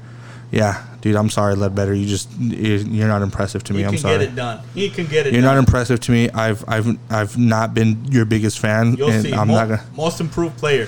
If he does, that's fine. But I'm not your biggest fan, to be honest. At this point, that's fair. You're not my biggest fan. You're not even really on the radar, to be honest. If I had to go through the whole team, you would be the last person on the team that I'd be comfortable with coming in. But other than that, I mean, I feel confident with mostly everybody else. So we'll see what happens if we do make up games. I mean, obviously they're going to be made up midweek, meaning that we're going to be having games midweek, which more soccer means more happy Lucio. So, I'm excited for that. So yeah. Any game can be $1 beer night if you have it at home, Lucy. So that's one of the things that also we can look forward to. Is to be fair, if you get a 30 back for $20, it's almost like 75 cents beer. There you go. But yeah, it's gonna be fun to. It sucks that we can't go to the games because I'm assuming that they're not gonna let people in. Yeah, that's why I brought it up. That it's probably the way it's gonna go down. At least in the beginning, there's gonna be no people in the stands. Everyone's going to be watching at home. But you know what? That does open the door to watch parties. It does open the door for people to get together. And if you guys do choose, just, be careful about it. That's just it. You guys get together with your friends, with your family, with other Phoenix Rising players. I know that we got a couple of them already planned that we want to get to with the Red Fury. And also just, just if everyone has been doing what they're supposed to, keep their social distancing, keep their, when you're out, just wear a fucking mask, man. Right. You're not asking for too much. Just get.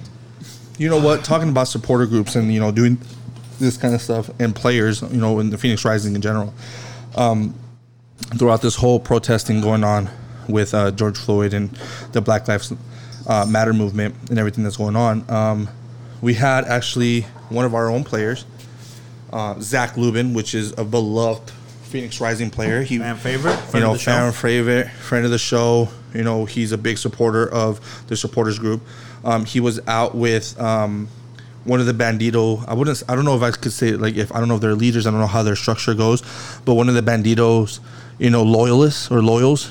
So yeah, there was a group of them. There. Banditos representing Phoenix Rising out. And shout out to the Banditos for being out there with the protesting. I know some of the Red Fury were out there, not enough, but Red Fury was out there and the protest, the people that are out there as well, but mainly the Banditos kind of hosted this whole part for them for the Black Lives Matter movement. So shout out to them. Shout out to Chicano Malo, which is his Twitter name, but his name is Christian. Great dude, great guy. Thank you for organizing it. We support you here at Sticks and Kicks. So yeah, Part of the Rabbits. part of the Rabbits. You know, he's a great dude. You know, so it's nice to see him out there with Zach Lubin and being able to do all this stuff. So big shout out to them and doing their part with protesting and being there. So nice to see that everything's going well with that. That being said, though, Oh yeah, just out there fighting the good fight, doing what we got to do. So yeah, and it's good to see like everyone out there. They were wearing their masks. That's what I was gonna say. Zach Lubin was protecting himself exactly. too. So everyone's they're practicing being safe and stuff like that. And like I said, if you're gonna be doing watch parties outside, when the games start coming back, make sure to stay safe and be safe with your family and everything. So let's.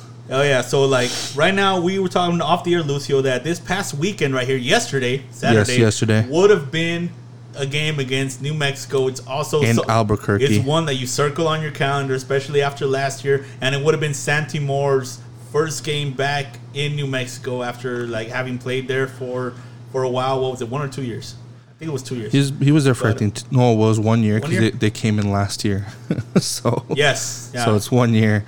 He only lasted 1 year with that shit team because he knew it was a shit team and he knew that they weren't going to do anything, So he came over to the best team in the West, the best team in the league technically, to help us win our first title, and we're looking forward to it. And it would have been his first game back. It would have been a great away game because obviously, if it would have been a road game, it would have been a massive road game.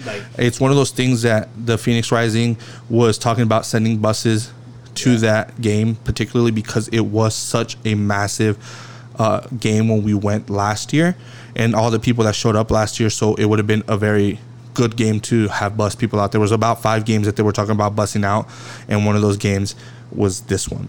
And honestly, it would have been a great game. We would have had a lot of people there. We would have had a lot of support. Honestly, we would have taken the W because fuck New Mexico. And I will not stop saying that, but fuck New Mexico. Fuck New Mexico United. If you don't like me, come at me. Because you guys, I just swear, I hate the shit talking from this club that has done nothing in the league, technically.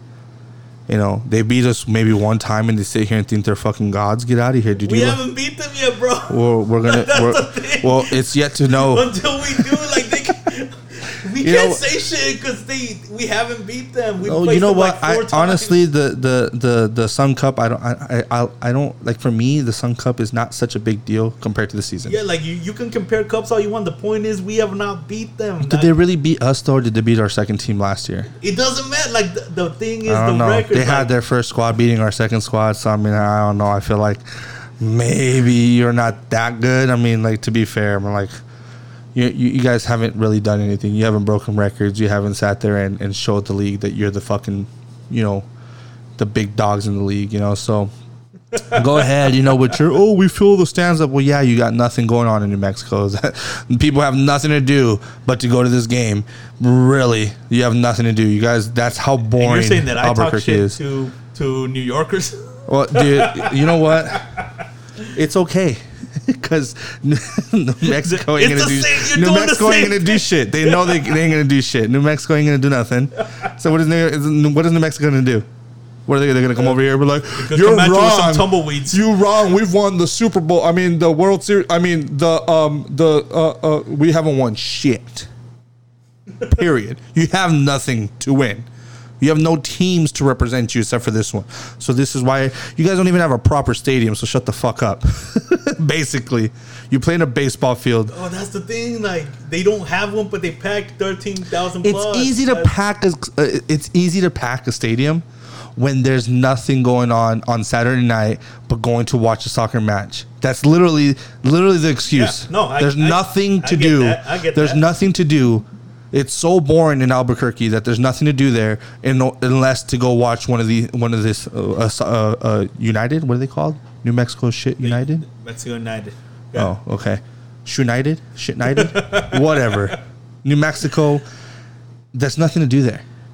So it's just like the only good thing you have in New Mexico is the Hatch chilies and fireworks. That's pretty much it. Other than that, not even your squad is good. So fuck you. That's how I feel. And Santi Moore would have came in and wrecked. he would have came in and scored a goal. I would not. I cannot wait to see Dude, that. Like, if Rick Shantz didn't put him in, I would have been so upset. If we would have been there, we would have been like a normal season. He didn't put him in. I would have been upset. That would never have happened. It would have never happened. And I feel like Santi Moar would have scored, done the respectful thing and the no celebrating thing. I swear though, I'd be fucking yelling. No, We'd be fucking. I'm gonna ask him that next time I see him. Next time you see him on Arizona Deportiva, I'll ask him if he would have celebrated, and I'm gonna hold him to it next time that he goes over there because I have no doubt he'll score on him.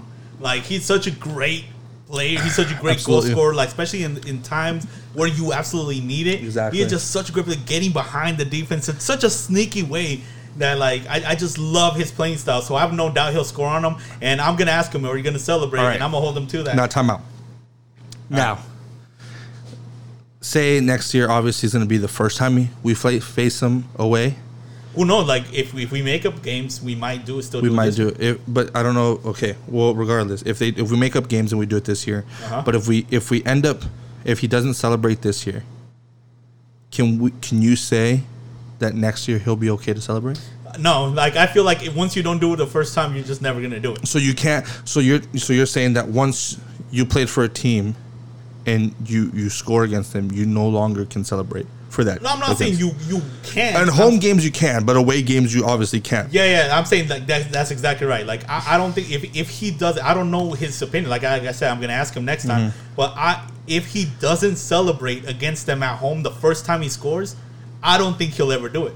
Okay. With any team, not just Phoenix, right? Like if he ends up going to another team or whatever, like I don't think he'll ever do it just because of that. Like he's already set that precedent that I'm not going to celebrate in front of you guys. Okay. Maybe if they come visit, he'll celebrate in front of us because like obviously we're going to be right there. You know, Red Fury. Even if we're not, if he scores on the other side of the pitch, he's still going to celebrate. He'll definitely celebrate because that's his new home now. It also depends too because next year we might not be playing in that. But place. It'll still be at home. It'll still be at home. It'll still be at home. Like that's my point. Like that's a different story. But yeah, whether or not he does, I believe the first time sets a precedent, and who knows, maybe he'll change his mind. I don't know. That's my opinion.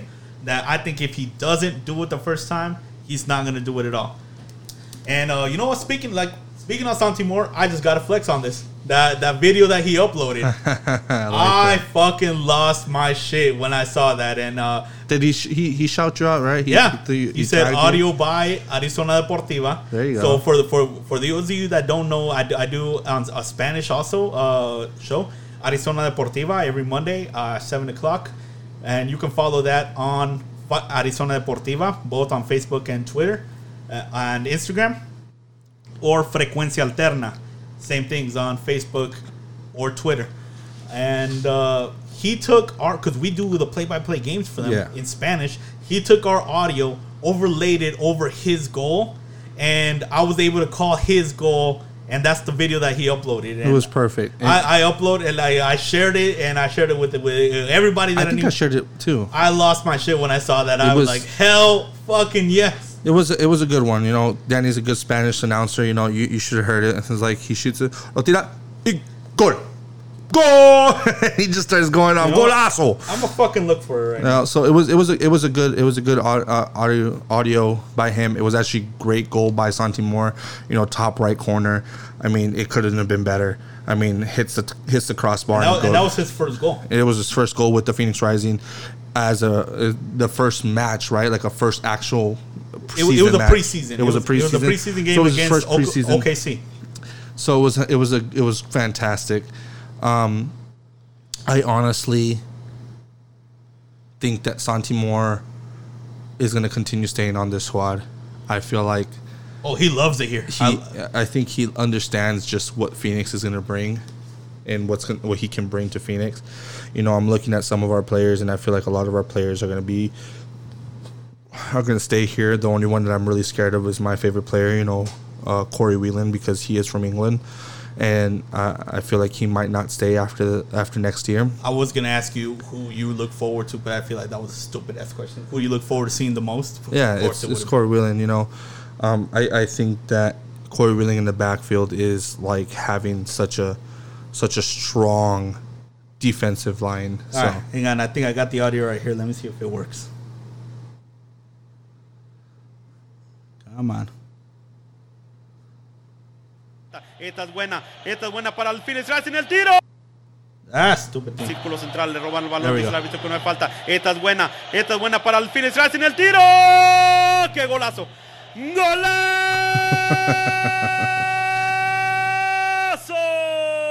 ¡Golazo! Justamente cuando más se pedía el ataque de Phoenix Rising, entra este jugador joven que se está queriendo ganar un puesto con este equipo. No perdona, fue del área, lo coloca en la mera esquinita, mete su gol 1-1 para Phoenix Rising. Una definición extraordinaria desde la recepción controlada y dirigida, porque no dispara. So, Yeah, that's myself and Osvaldo Franco on the call there for Arizona Deportiva. it was a great goal. It was a great announcement. Phoenix Rising definitely needs a Spanish announcing team, and I think you'd be great for it. But yeah, it was fantastic. Santi Moore, we love having you here. We love you in Phoenix, and and I heard that you love Phoenix as well. So we're looking forward to seeing you guys play again. Since we're going to be starting July 11th, and I can't wait. So Yes, and you know what? That's not the only thing coming back in July, because July 8th, we have the MLS returning, and I have to tell you, I've never been more interested in the MLS as I am right now. I've watched a couple of games here and there. I'm not too much of an MLS type of guy. neither. It's just because it's not so much against the MLS. It's just that we don't have a team. I follow. Not only do we not have a team, I follow so many other teams. I follow so many other sports that like the MLS is not my top priority. That's the same thing. Like for me, it's not even. No, honestly, for me, it's the fact that the MLS doesn't have an Arizona team. For me, the MLS is fine. Like I've watched games, but it's the fact that we don't have an Arizona team, which has always been odd to me, being that Arizona is a huge soccer town. Yeah. And it's just one of those things that now that we have the USL, I'm kind of now against MLS because of the whole bureaucracy that is the MLS. How much money they fucking want per team? That's just Not just the money part, but the Jeez. fact that they own more than half your team. They own Yeah. 51%, and I can't get behind that. Like That's to all. me, Yeah, that's all. What, that's whatever. another story for another day. But it is exciting to have the MLS back because they are going to be doing something different this year, especially Yes. when they're coming back. So So what they're gonna do is they're gonna do a World Cup style tournament where all the teams are gonna go into one hub city, one or two hub cities, right? Is what we're looking at. I think two. It's like there's nothing solid here, but it looks like two hub cities that all the teams are gonna compete in, and so they're gonna do a round robin type of qualifier first, or group stage. as we know it in Spanish, la etapa de grupos. Yes, group stage. Lucio learned that it's round robin. That's just what it is. Group stage. You just gotta learn. I've never heard the World Cup call it round robin. It's always been called group stage. So the fact that you're sitting here and going American on us with the round robin, with with everything else, just call it group stage. Everyone knows what group stage means. So the group robins. This guy. Anyways, Well, anyway, but yeah, there's gonna be that group stage to go on to see who is gonna go on to the elimination style bracket, and I think this is just great because I'm gonna give you two reasons. Number one is the most obvious, which is soccer is coming back to the States, and Yeah. you're gonna be able to see fans that are already have their team. They're gonna be able to see their team play and play often because these are games they're gonna go one after the other. They're talking about like literally World Cup style where you have 3 games starting in the morning. You got like a 10 o'clock game, a noon game, a 2 o'clock some game. of them even, So you're gonna get a lot of soccer all at once, and which that's is- one day, and then the which is next day great. you have Yeah. 3 more games, and then And my other thing is that this is going to open a window to people that maybe haven't paid attention to MLS. Mm-hmm. Maybe don't have a team like us. We don't have an MLS team, but we might Neither want to do I see. want one. We might want to see what the teams are all about. In a very short amount of time, we're going to be exposed to so much of these teams. You'll be able to see, hey, this team has this one player that is fucking great, or this team just completely sucks, or LA should have never left that fucking town. They should have just stayed where they were. Fuck the Galaxy. so You know what's weird is that I'm okay with LAFC. I don't know. I'm okay with them. It's the Galaxy that's just like, fuck that. And You know I what? hate most LA teams. you know I hate- what? I'm okay with the Galaxy, not with the LAFC. Fuck you. You know why? Thank you guys for You know tuning in. why? You know why though? You know who's going to the MLS? Who's going to the LA Galaxy? Your favorite player, Who's going there? Javier Hernandez. He's already there. I know. Yeah. So Chicha Dios. So Chicharito, and the thing is, I've never really been a big fan of Chicharito, but then I started watching a little bit, and I realized that Chicharito is he reminds me of like a Connor Garland, small forward. He's small in stature, but he's in there. He even though like I always talked about him being a poacher and just being at the right place at the right time, he's still been there and he still scores. And Poachers the thing have their place, but in this type of environment, which is he's come from being at some of the top teams in the world, playing with Manchester United, playing with Real Madrid, playing with Leverkusen, and then coming back, Stoke City too. I think it was Stoke City. Was it? Might have been Stoke City. I'm pretty sure it was Stoke City. And then he was. Fuck, who did he go with? West Ham. West Ham, yeah. So and then he came. No, it was West Ham too. It was something. Fuck, it was an English team. He left an English team and came to the States, but he's played in such a high level. I want to say his last team was Sevilla. Like they signed him, and like 2 weeks later, I don't know what it is, but I know that he's played in top teams, where Carlos Vela didn't play like in a lot of top teams, and he wasn't effective either on those top teams. He was effective with Sociedad. Yeah, but Sociedad was effective, but it's like they didn't win shit, so it doesn't matter. What can you expect? It's Real Sociedad. Like it doesn't matter. You score if you did his job. He did his job, but it's a team sport, and if the team can't get behind it, he's done great with LAFC, and he gave Zlatan a run for his money. But Zlatan said it best at 29 or 28. He's like, where was I? I wasn't where he was at. So Zlatan, he's at the dropping part of his career where he's slowing down. All right, here's the thing. I'm not going to disagree with you on that, but this is you comparing this guy to one of the greatest to ever do it. No one is ever going to say that Carlos Vela is the greatest to ever do it. No one is even going to put him in the conversation. But he's in the conversation with him right now. Even though, Zlatan is on the end of his career. And it's fine, but Zlatan's gone. And yes, we can say that in the MLS, Carlos Vela has been more of a force than Zlatan was. But now Chicharito's coming in the picture, and I think Chicharito's probably going to be a bigger force in the LA Galaxy, and I think he's going to play a big part of pushing the LA Galaxy from not being as much of a threat in the last few years, even when Zlatan was there. Zlatan did pick them up a little bit, but now it's going to be even more because Chicharito's probably going to be a little bit more, I'm staying here and going to be here a long time, compared to Zlatan, which is like, I might not be back next year. Yeah, because he didn't give a fuck. Why should he? Well, exactly? Yeah. He got paid big money compared to Chicharito in other countries. Playing for other clubs, he got paid big money. Oh yeah, he's the highest paid MLS player right now. So, it's one of those things that Chicharito's coming in. He's gonna play his part, and he's gonna do. I feel like he's gonna do great because he has that experience playing with such high caliber players, and he's not old. He's what, 30? I think he's 31. So he's not super old. He's still there, yeah. But he's older. But he's coming in a club. He's coming to a club with a lot of experience. The thing that I love most about Chicharito as well is compared to Carlos Vela. Yes, Carlos Vela knows a little bit of English, but Chicharito knows a lot of English. Oh Chicharito, like a lot of people like say that he's a from rags to riches story. He's not.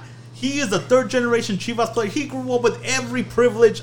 He was a rich kid in Mexico. So he got the best education. So he was what? He knew English kid in Mexico, but before he went to Manchester middle United. Class in the United States? He could, you'd be surprised. We're talking about soccer rich here. So. Okay. But, he knew English before he went to Man U. That's how much of a head start. So he was educated. Yeah, he was very educated. Okay. He always had the best equipment to train with. I'm going to make a very, very, very loose argument here and compare him to Cristiano Ronaldo, based on he always had the best equipment, he always had best that. And granted, Ronaldo is a rags to riches story, but once he got all that stuff, he had the best equipment. I feel like you can probably compare more to Kaká than to Ronaldo, because Kaká wasn't.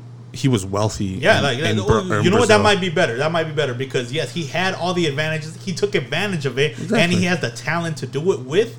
So yes, but no, it's not one of those that he worked harder to learn English and blah blah blah. Well, I'm not saying that, but he knows English to the point where he can have an interview and be liked by. So I don't see a lot of interviews from Carlos Vela in English. Which you're in the States, he knows how to speak English a little bit, but not enough for me to be like, for him to be like, actually say things where people be like, oh yeah, I get what he's saying. He's done interviews with I forgot who he was with. He was in a late night talk show. It was I think Conan or like Jimmy Kimmel or somebody. So he's out there talking to Jimmy Kimmel in perfect English, like he's sitting there. And I'm sitting there, I was like, you know what? You don't see Carlos Vela talking to anybody. Yeah, you don't see Carlos Vela in big interviews with pop culture, people. Yeah. So it's one of those things. I think Chicharito is going to stay here for a while. One, because it's Los Angeles, so that means there's a lot of Hispanic culture there. Two, Los Angeles is right next to Mexico, so why he's close to home. So that's two. Well, it's close enough, especially for someone like him who has money, who can just like. That's what I'm saying. He can travel from anywhere in the U.S. to go down to Guadalajara. Exactly, and so it's one of those things that he's close to home. They're gonna pay him money to play soccer, and he still has, depending on how he plays this year when they start, he still has a good 5 years, maybe 6 years. I had said when he signed, I said he's gonna give 4 years to Galaxy and then go retire at Chivas. Maybe, yeah. And you know what? Good for him. He might come retire for Phoenix Rising. I love that we had Omar Bravo. We did. Another Chivas legend. I'm never gonna. You know what? I know a lot of shit's been talked about. I'm never gonna talk shit about Omar Bravo. He's one of my greatest heroes. Another Chivas legend. Highest scoring Chiva of all time. Of all time. Of all time. Of all time. Yeah. So I'm just gonna leave that there.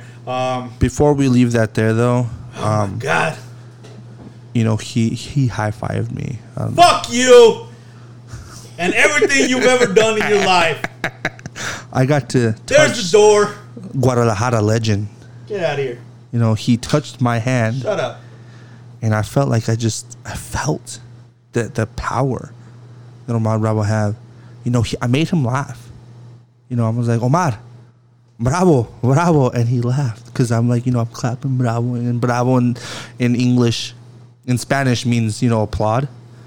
So I applauded him. I'm pretty sure people know what bravo means. Not everybody knows. Yeah, people know what bravo But if they do. Shut up. He touched my hand. Quit insulting our guests, our audience. They know what bravo means. And Danny was so mad. Moving on. So mad that he didn't get to touch his childhood idol. Didn't get to shake his hand. Didn't get to talk to him. Didn't get to say what's up. Didn't get to make him laugh. Danny was so upset. With him or something? Danny was so upset. Shut up, Lucio. And he still is. Look at him. Hear him. Hear his frustration. Continue. You son of a bitch. I don't even know what my next point was. I'm ending this shit right now. All right, no, my last point on this whole Chicharito thing is that whether or not LA Galaxy have been a threat in the last few years, they're LA Galaxy. Mm-hmm. Big market team, big money team. They are the fucking Real Madrid of the MLS. They can buy anyone. They've had what? They've had Zlatan there. They had Beckham there. They had all these fucking big name world players there. Juninho. Just to get them on their squad, sell jerseys, sell tickets, Dos Santos, everything they need, and they had both Dos Santos. Both Dos Santos. And now the older one was supposed to be the all savior from Mexico. Now he's back in bullshit America. Anyways, so So my point to all that is that even if he becomes a champion with the Galaxy, that's expected because the Galaxy is such a big team. I'll make my final thought on this. If Carlos Vela makes the LAFC a champion, that is going to be such a more bigger deal than if Javier Hernandez makes the Galaxy a champion. I guess. I won't deny that because LAFC has won a championship, and they do. It's all because it's not all because of Carlos Vela, but Carlos Vela will have a big part in playing it because But no matter what, they're always going to be the underdog. It doesn't matter what players they have or whatever, because the Galaxy is the Galaxy. True. That's just it. So you're right. You're not wrong. So Chicharito, he has bigger shoes to fill. That's just it. Okay. I can see that. So we'll see what happens with it. But you know what? Best of luck to him because I do like Chicharito. I fucking love what he did. And you heard me when he was on Real Madrid. I would have 1,000,000% gotten rid of Benzema to keep Chicharito. I fucking hate Benzema. And I don't care. Okay. Y'all can come at me with your stats and how Benzema did this, the Real Madrid legend. No. fuck Benzema, and I don't want him on the Real Madrid team anymore. Well, he's still there with the He is still there. with the Frenchy coach. God damn it, Zidane. All right, so I'm gonna jump over to the EPL. I gotta go cool off with the EPL, but also more on the EPL. It starts back up on June 17th, so on Wednesday is when they start up their first match, right? So looking forward to that. Liverpool plays on Sunday, first match, or Saturday, first match. I'm excited for that as well. But on Liverpool, Coutinho has had conversations with Klopp, Jurgen Klopp, about coming back to Liverpool. You and I were talking off the air about Coutinho, about this whole situation. And it's a very interesting situation because it comes down to this. What is he worth? I honestly think that the only way Liverpool will take him back is once the contract is over. That's 3 years from now. Well, that's only unless Barcelona is willing to take a loss on him, which they might not want to take a loss because they paid a lot of money for Coutinho. Paid so much for him, But the thing is, they didn't utilize Coutinho well in Barcelona, especially because of who they had playing in Barcelona. So it was like they bought him just because they wanted to whip out their dicks and say they could. Basically, and it was also Coutinho because he did want to leave, and I feel like Coutinho. It was like Suarez. Suarez spent so much time in Liverpool, and he's like, dude, I want to win. I want to win a championship. I want to win, something. And so he left, and he won with Barcelona. I think he won a league. I don't think he won a championship, a Champions League. I think he did. He might have. I think he won one. But he won. He probably did. He probably did. Keep going. But my big thing was that Coutinho probably left for a similar reason, that he's like, I want to win a league. I want to win a trophy. I want to know that I was the best, that I was part of the best team. So he moved to Barcelona. But the problem with Barcelona was that they had such a stacked team, and they had just gotten players. And then the thing also is, when he got loaned to Bayern Munich, they got Griezmann. And it's like, now he's definitely not going back to Barcelona in the sense of being anywhere part of that squad.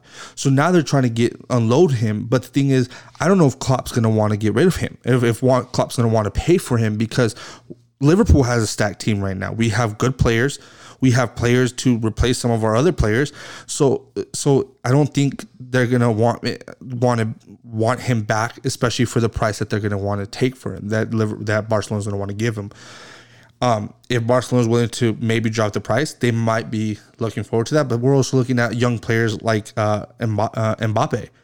Not just us, but we're also looking at Mbappe, and Mbappe is looking into Liverpool as well. Mbappe is another thing we might touch on right now, but like for Coutinho, it's still kind of a touchy subject because it is, and we don't even know how honestly, I'm okay with having Coutinho back because he was such a big part of Liverpool, but I think he grew frustrated, and I understand that, but I don't know how the Klopp is going to take him. I don't know how the rest of Liverpool is going to take him. And by the way, Luis Suarez did win a Champions League with Barcelona.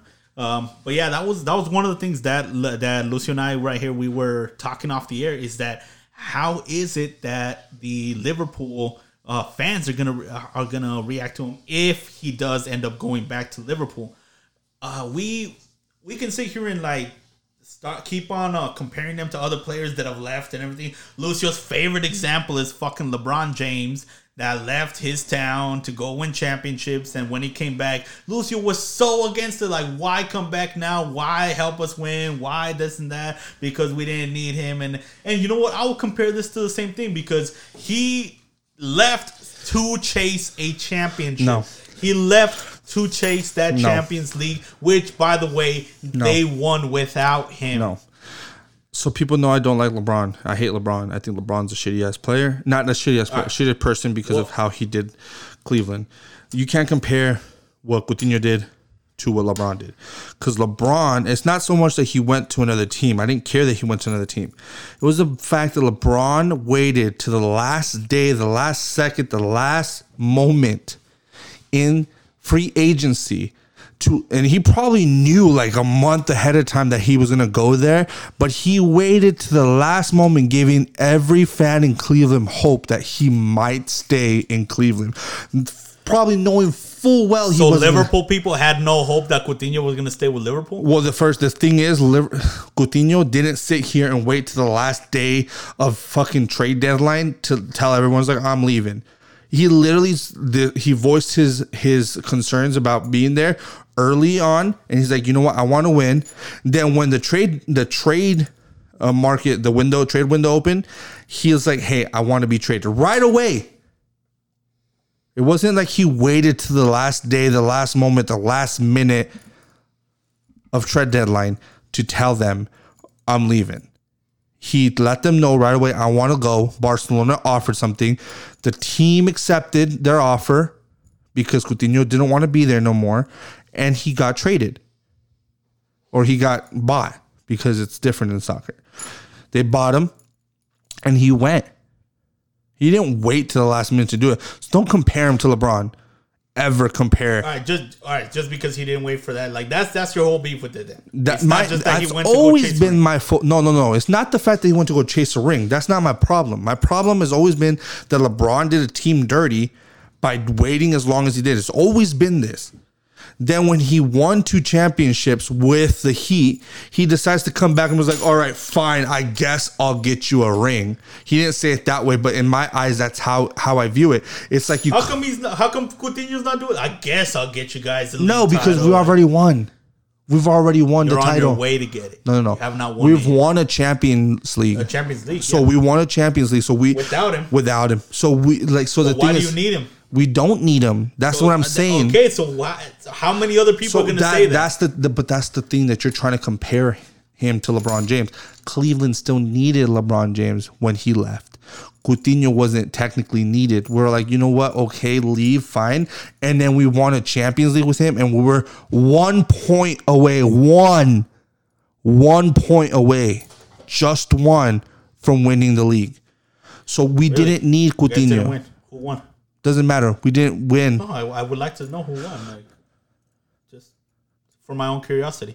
I don't know. It was some blue team. Some just whatever, some bullshit team some blue team that was better. That has too much money, and they waste too much money on coaches and players, and they still get suspended from the Champions League. So that beat Liverpool that year. Barely. They didn't beat. They lost to Liverpool. If you remember, they lost. I don't know Liverpool. who it was. I can't remember. They lost Liverpool. I don't know who it is. It was the only loss. One of the only loss that Man City had. So champions Man City that won the league that year. So, anyways, we're on the verge of winning. We don't need Coutinho. So this is what I'm saying. With the fact that if we get Coutinho back, we're not going to pay full price for Coutinho. All right, and that was the main point why we started bringing this up pre-show with Coutinho is that nobody wants to pay full price for Coutinho. So a player that was bought for record money right now, Barcelona, they're shopping him. They're trying to get anything they have, but like somebody has to give. So who is it going to be? Is it going to be Barcelona that's going to lower the price? Or is it going to be some team finally overpaying? Because nobody wants to pay full price for Coutinho. That's not Coutinho's fault. You know what? I'm not saying it's Coutinho's fault. I'm saying that he's not worth what his price tag is. Huh? Right now, his worth is not what his price tag is. You know why it's not worth what he is? Because he wasn't utilized well in both Barcelona and Munich. You can give me any. Yeah, I agree. I think that's the reason why he's not worth the wait. And this is also what Liverpool is seeing. There's like, you know what? We'll take you back, and we know you're good. We know you can play. We know you can. You're great talent, and you're amazing. But we're not going to pay full price for you because we don't need to. Exactly. We don't need to pay. So Liverpool is not going to pay full price. They will never pay full price. And if they do pay full price, Liverpool is doing a big disservice to the club. And that's just my saying. That's just me. No, and you know what? I agree. So that's my main thing about with the whole Coutinho thing. He went from being one of the highest bids ever in soccer to right now. But I mean, someone could still take him. A bargain. We'll see. You know who could probably take him? Who? PSG. And the reason why I say PSG is because PSG is going to be losing Kylian Mbappe. Mbappe is not staying in PSG. We all know this. If he stays, I'd be fucking shocked. You know what? I agree that it's a long shot, even though the president, I think I read somewhere earlier this week that he said he has 2 years left on his contract and he would be shocked if he didn't fill out those 2 years. I wouldn't be shocked. Which is like, I wouldn't either, because there's a lot of teams with huge checkbooks that might want him. And yeah, PSG, they're going to lose both, who we're talking about? They're going to lose Cavani and they're going to lose Thiago Silva. Two of their main pillars that they built this team on. And then they might be losing Mbappe. They might also but like if they're already losing those two, don't you think it would make them want to hold on to them? Because they don't have to sell. They don't have to sell. They don't have to sell. But if someone's Mbappe is young, he's 20 years old. If they come out like fucking like say Madrid the first team that comes to mind obviously is Real Madrid. They come by, hey, 200 million. How are you fucking gonna say no to 200 million? How can you pop like? You know how much? Because you can buy Coutinho with 200 million less. You can buy Coutinho for. I would be shocked if it goes more than 80. That's what I'm saying. You can buy Coutinho and still buy a replacement defenseman, and then you have Icardi. Icardi just got to PSG. You still have Neymar, which people say Neymar ain't. He's still a great player. Even though I compare him to LeBron because people hate LeBron, but he's still a good player. People hate Neymar, but he's still a good player. He's not the best, just like LeBron's not the best. But they play. He plays. He's a good player. He's one of the best. He's the best player on PSG. So Neymar still has an opportunity, and then having Coutinho, another Brazilian player that he knows and he's played with before, he can play a bigger difference. And then being Icardi's from Argentina, they understand a similar style of play because they play a similar style of game, Argentina and Brazil. So they might have a more offensive strategy that way, where they can afford Coutinho and they can also afford to get somebody else if they go for Coutinho. Who's going to take the penalties, Icardi or Neymar? Neymar. Why would Icardi take the penalties? Because that's what he's used to. He's the number 9. Doesn't matter. Doesn't matter. You don't think Eagle's going to get away with everything? Because we saw that struggle with But that was Neymar different. And That was Neymar coming in because Neymar... First of all, Neymar is better than Cavani. Don't ever get that twisted. Nobody should ever get that twisted. Cavani is a great player, but Neymar is a better player than Cavani. Now, that being said, did Neymar have the right to try to pull and take the penalties? No. Cavani showed that by saying, no, I'm taking the penalties. But Cavani he's been there for so long at PSG. He deserved it. He earned it. But Neymar wants to shoot because it's Neymar. Now but Icardi doesn't have that big problem. He's never been that way. If you go back to Inter Milan, he shot the penalty, sure, but because he was the top dog. He understands that he's not the top dog. You can't say that. Like, you don't know that. You don't know that. Yes, you can. You've already seen it when they played a few games together. He knows what he's worth, and but he knows that he's not going to shoot the penalties. This is what I'm saying. That the difference between Cavani and Neymar is that Cavani had been there for years, and then Neymar comes in thinking, I'm big dick. I want to shoot the fucking goal. I want to shoot the fucking penalty. And Cavani's like, no, bitch, earn your spot first. You don't come in first year thinking you're going to fucking score the goals. The other difference, too, is that Cavani and Neymar didn't really like each other. If you notice, when Ibrahimovic came into PSG, and Cavani had already been there, who shot it? Cavani, and then Zlatan. But then later, it became Zlatan and then Cavani. Why? Because Zlatan gave Cavani the respect the way he was supposed to, way he earned it. But it's the same thing. This is the different. But Cavani, it's the same thing because Zlatan knew he was better, and he wasn't about to show his dick off in front of everyone, making this guy feel less. He was going to earn it because he knew he could. And that's where Icardi's going to be the same way. Because Icardi's been in the league a lot longer than Neymar. So if anything, he's gonna be like, well, okay, cool, you missed the first one, or you take the first one, I'll take the second one, whatever. Next year you might take it again, but the following year I might be the one taking it because I've scored more, I've earned it, I've shown that I can pull my weight. All right, so you're saying that he's gonna go head to head with them in training camp? Potentially, yeah. Why not? It's friendly competition. Oh yeah, no, I get that, but Neymar's never been good with friendly competition. And Neymar's never been good at penalty kicks. Yeah, man, but there he is. Because he's trying to take exactly it. Because Neymar has. This is why I compare it to LeBron James, because they have an ego. They're thinking they're better. They're the best player to take the shot and do the thing. When LeBron James is not the best player to take the shot. Who is? Ray Allen was when he was playing with the Heat. I mean, if you want to go to the past, you can keep on going with everything. Like right now, yeah, sure, he's the best player to take the shot. But how long did it take him? How many championships did it take him? 3. You want to talk about how many losses? There's plenty of championships. Like what? If you just want to talk about rings, so there's players in double digits with rings that are not in conversation for GOAT. So don't bring up the rings. Don't bring up the rings. Like double digits. Who's double digits? Karl Malone. He should be a GOAT. Like fucking Wilt Chamberlain. Fucking what was it? Bill Russell. Bill Russell. Why are they not in the room for GOAT? Why are they not? Like that's what I'm saying. If you're talking about rings, why are they not? Like it's always Jordan against LeBron. Because Jordan changed the game. Jordan didn't just come in and yeah, he won. But take it this way. Karl Malone and Bill Russell, they won the championships, but did they ever retire and leave for a year and come back and still win a three-peat both times? I don't think so. This is the difference between great players and legends. I would accept that if he would have won. If he would have made it to the major league, if he would have won something in the major league, he doesn't have to. It doesn't matter. It does matter. Bo Jackson never won in the MLB, and he's considered a great player to ever play in the Raiders. Yeah, no, without a doubt. And he's won Super Bowls. No, he's not the GOAT. You don't consider him the GOAT. Period. Because that's why, like, you don't consider any of the other ones that we just mentioned, right? You don't consider anyone else the GOAT. So it's not based on rings. So don't bring up rings. Don't bring up championships.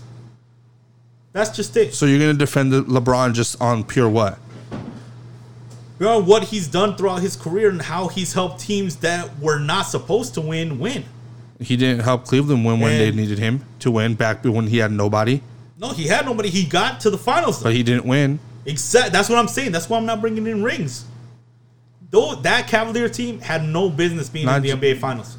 Huh? They had no business being there. And he got him there. To me, LeBron. How many times did he go to the finals in a row? Both between the Cavs and the Miami Heat. So many times. What was it like? No, yeah, you go bring up the wins again. How many did he win? Yeah, but how many times did he get there? If you were to say, like, you know, you're talking about like the Buffalo Bills, like how people make fun of them for losing 4 Super Bowls in a row. Who got to 4 Super Bowls in a row? All right, are you telling me the Bills guy? Yeah, they lost, but are you telling me the same thing with the Patriots? The Patriots won 6 rings they won 6 rings. How many times have they gone to in the last 20 years? How many times have they gone to the Super Bowl? 9 times. There you go. 9 times. They've only lost 3 times, but yet people don't consider the Patriots. They don't consider the Patriots the GOAT. Why? They don't consider the best team because people just hate on them. People don't consider teams GOATs. They consider player is a GOAT. Why do people don't consider Tom Brady the GOAT? Most people do. Most people do. I'm not a Patriots fan. I'm not a Tom Brady fan, but you know, I'm like I can recognize that he's recognized as the GOAT. And you know why can't you recognize that Michael Jordan? I don't know. Like I don't have anything against him not being. But why can't you recognize that Michael Jordan? Because he changed the game to where LeBron is where he is now. He changed the game being where it is now in a certain way where he played. Hey, I wasn't a fan of the NBA back in '96. Like, were you? No. Were you a fan of them? How did you change the game? Tell me. I've seen documentaries. You've seen The Last Game. You've seen The Last Dance. So Last Dance. You've seen that vanity project where everyone is on Michael Jordan's dick and trying to say, like, yeah, you just keep on doing that. You know what? I never watched basketball in the 90s like so many people and I recognize a lot of people did because you know how many Mexicans there are, and not only Mexicans, Salvadorians, Nicaraguans, like kids that I've seen like in my past jobs, Hondurans, that their favorite players is Michael Jordan because they've seen nothing but tapes and highlights and things from this guy. Yeah. I never really followed that like live when Michael he was Jordan there. Is the best. And so yeah, like that was the guy that got the most recognition. Like any country in the world, you can recognize the name Jordan. I didn't live through all that hype, so that's why I don't do that. You and I, we both lived through Kobe Bryant and LeBron James. And I think Kobe's better than LeBron. You know what? I'm not going to make a joke about that because I'm not going to sink that low. You know what? I'm not. Kobe has more rings too. I'm not about to get attacked like that. And Kobe's dead. Yeah, I know he is. It is not an insult to call a dead man dead. Hang on, no. It's not an insult to say that a dead man is dead. All right. Well, let's finish this off. Let's end on this note. But yeah. Just because you brought it up, like Kobe Bryant, he was a great person because of everything he did for his community. I hated him as a player, and I will continue to say, fuck Kobe Bryant, because as a Phoenix Suns fan, you love to hate on this guy. But I know the difference between, you know, what you do on the court and off the court. He was a great player, a great ambassador for not only the black community, but women. Like, he was such a great ambassador for WNBA. Him and Diana Taurasi to get, oh my God. I'm going to tell you what. The black and white Mambas. I'm going to tell you what. I don't disregard that LeBron James is going to go down in history as one of the, if not the best, depending on what he does with his accolades, the best NBA player, basketball player that ever played the game. I don't deny that he's a great player now. I don't deny that he's one of the most talented players to ever play basketball. That's not in dispute. The dispute is that he's just not the GOAT yet. We'll know when he's the GOAT after he's done playing basketball. You can't, like, I've never heard anyone be the GOAT while he's still playing. Ric Flair. Ric Flair's, anyways. I can't believe you brought that up, but anyways. My point being is that when LeBron retires, then we're going to sit back and look back at what he's done. And even then, you know what? The GOAT is always going to be a matter of opinion, no matter what. It is. Any sport, any fan base, anything, the GOAT is always going to be a matter of opinion. People think, what's it, it's like the big battle right now with Lionel Messi and Cristiano Ronaldo. Yeah, it's like there's so much accolades between the two. There's going to be it's going to be a matter of opinion. Where I think Cristiano, where I think Messi, you think Cristiano. Is like, it's just one of those things. It's like Maradona and Pelé. Yeah. Like, to this day, there is not a definitive winner. So they're just two legends. It is a matter of opinion, and it's the thing is that I don't take away that LeBron is a great player. Period. He's one of the greatest. Oh, yeah. And that's never going to be disputed. And that's never going to come out of my mouth saying that he's not a great player, because he is. I just don't like LeBron. That's it. All right. Fair enough. All right. We're definitely coming up on our time right here. Way over. We're only about 5 minutes over. Fuck it. Spotify doesn't charge for over. So. Anyway, thank you guys so much. Let us know. You know what? Get in on the opinion yourselves at, where are the handles, Lucio? God damn it. So if you're on Twitter, sticks.kicks, and if you're on that's Instagram. Instagram is sticks.kicks. Twitter is stickskicks1, and then Facebook is Sticks and Kicks. Yes, let us know what your opinion on the show. Who do you think is the best? You know what? Right now, is Coutinho gonna be sold for 4 points? Fuck Coutinho. No, he's not gonna be.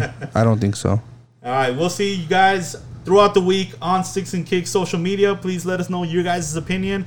Thank you guys so much for tuning in this week, and we will see you next time here on Sticks and Kicks.